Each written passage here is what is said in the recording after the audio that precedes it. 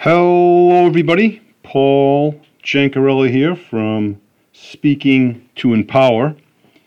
And I want to bring you another podcast episode for marketing motivation.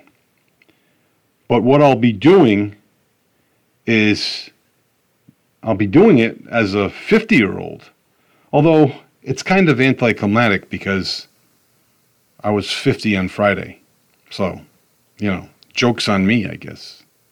So I wanted to catch up from the weekend. On Saturday, I had come up with it was part of my prayer process that I do every night is asking God how He's inviting me to change my life so I can become a better version of myself. And that's, to me, it comes across as quite an accolade to change your life. Changing your life means doing something totally different, in a regard. Not always the case. You can change your life over time, kind of like I've done. I gradually stopped drinking alcohol. It wasn't like a cold turkey type thing. And I have progressed to reading books and not watching as much television either. So there are a lot of things that can be, but for the most part, changing my life. I asked God. I said, "How do you want me to change my life?" I didn't know exactly what it was. And again, I may be concrete solid on it today, and maybe 3 months from now, it may go in a different direction, the Lord's will. So the Lord's will is not, a straight path, unfortunately for neurotic people like myself. But I came up with a somewhat of an answer as far as what I'm going to be doing to change my life. And I do what I do not so much to help people, but to bring out the best in people so they can help themselves. And simple but sweet, but, helping people is fine and dandy. But the real crux of things,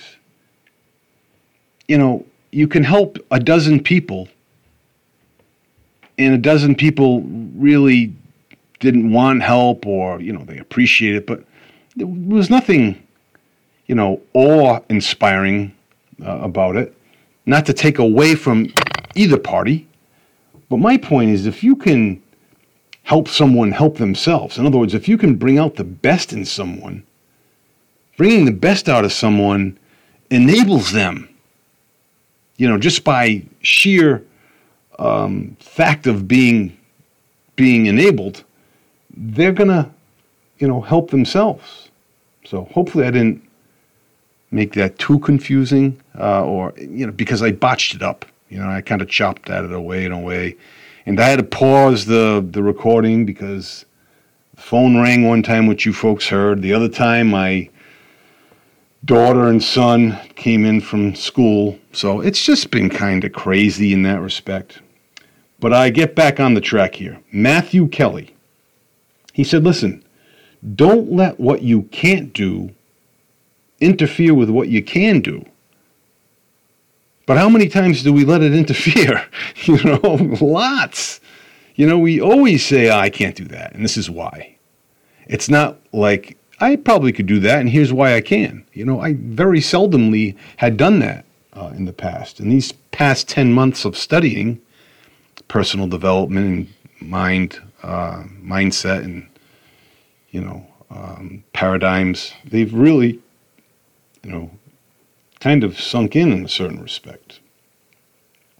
And we need to continually review, rethink, and rewrite our goals. I just like to write my goal on January 2nd and just let it sit there. And if December 31st, we hit it, great. If not, it's too bad. No, unfortunately, it doesn't work that way. You know, you have to tweak things, you have to rethink things, you have to rewrite things, and you have to review it.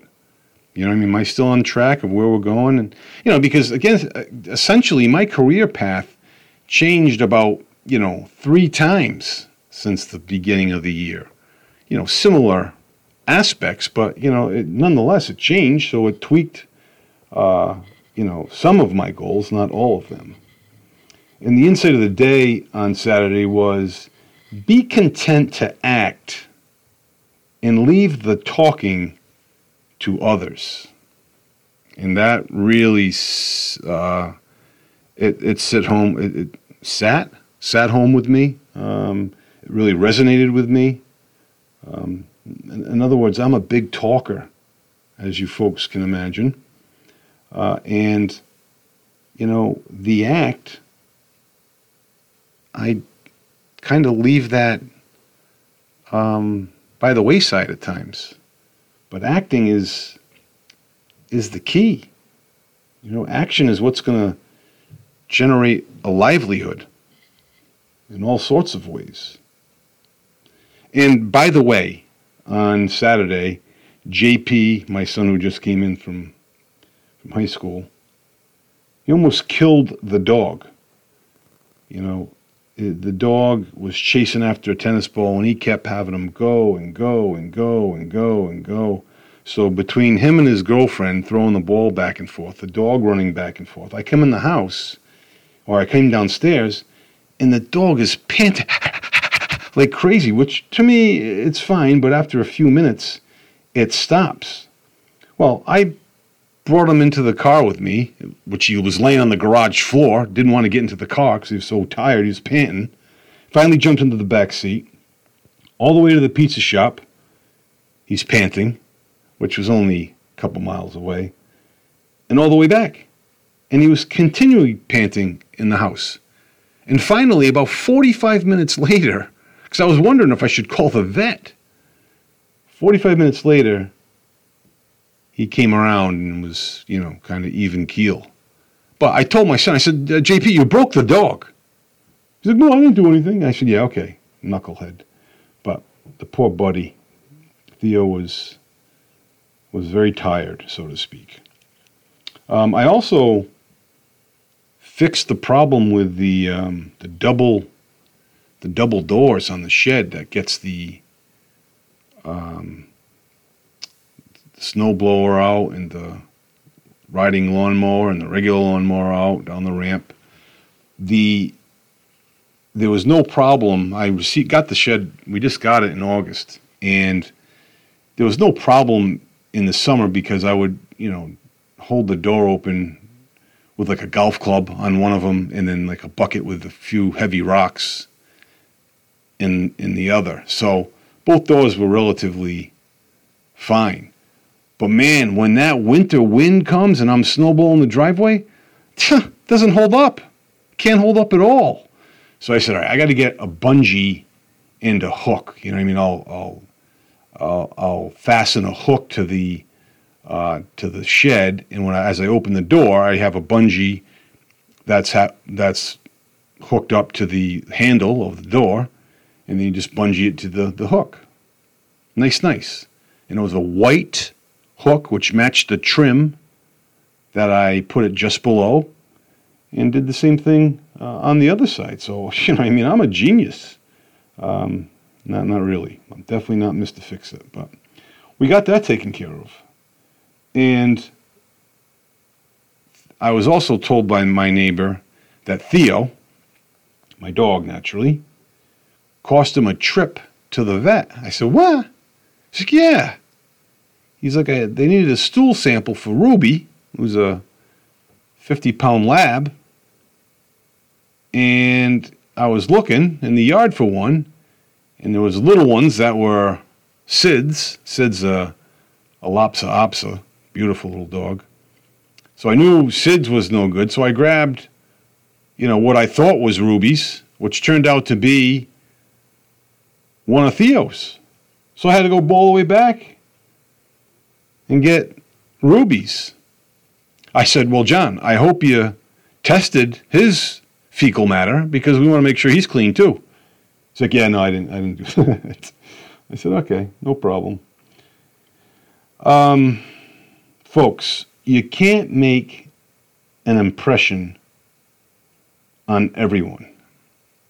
Granted, you make an impression, but the impression that you want to make, you can't do it for everyone. Not everybody's going to buy what you have, buy into what you believe. It's just not the case. But you can make a lot of friends. You can look at it that way. So just focus on the ones that you can make a difference to. And that's big self-talk to me, for sure. And remember, an inch wide and a mile deep. That's the key. We want penetration. We don't want an inch deep and a mile wide. That's really not penetrating much. You don't get much water going down an inch. And retention is the idea. In other words, retaining what you read.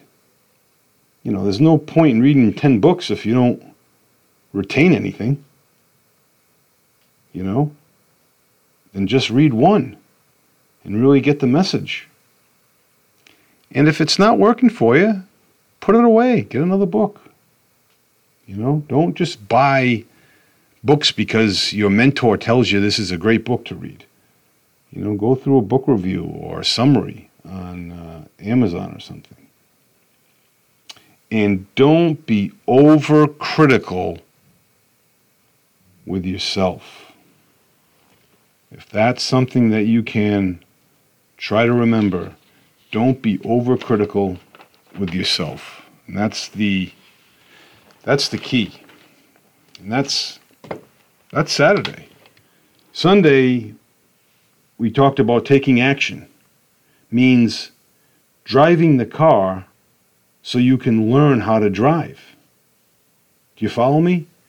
Yes, studying and taking a class and driver's ed and everything, that's great, that's fine and dandy, and learning how to drive through a textbook or an instruction is great. But generally, we learn how to drive by driving. You know, we can't totally learn things by watching, reading, or listening. You must take action in order to learn. And that's a great point that I've learned from Bob Proctor. Even though he's been dead since February 3rd, his memory lives on. And I feel as though I have a closer relationship with him now than when he was alive, because I don't know if he knew I was thinking about him when he was alive. But now that he's dead, even if he's in purgatory, you know, he can hear me praying for him and thinking about him. So just a quick piece of insight there. And Sunday's gospel message is very simple, but extremely difficult to do. You know, God commanded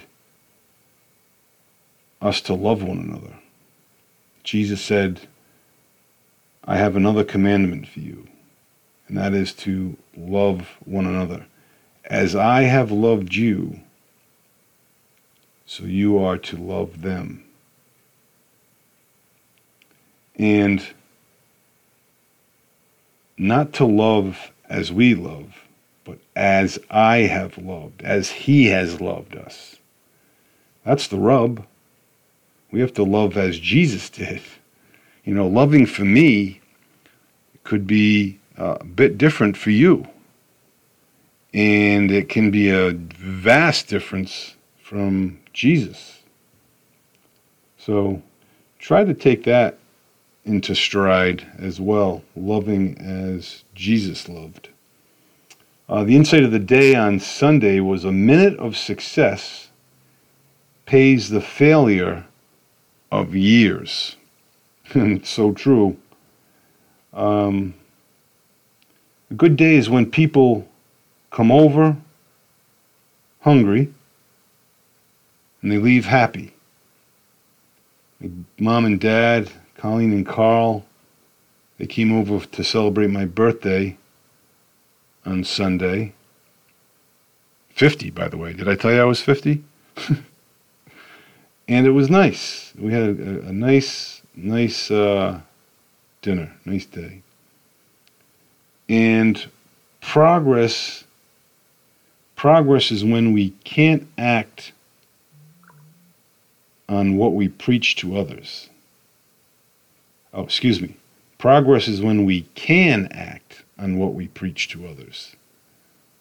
Because a lot of the times, what we preach to others, we have a hard time doing. So, that was Sunday. Sunday was a quick day. And then let's wrap up today. Action. Again, action beats knowledge every time as long as you don't quit. And again, studying and learning is not a bad thing, folks. I don't want you to think I'm downplaying it. But what's being downplayed is action, and that can't be the case. And education does not mean teaching people what they do not know.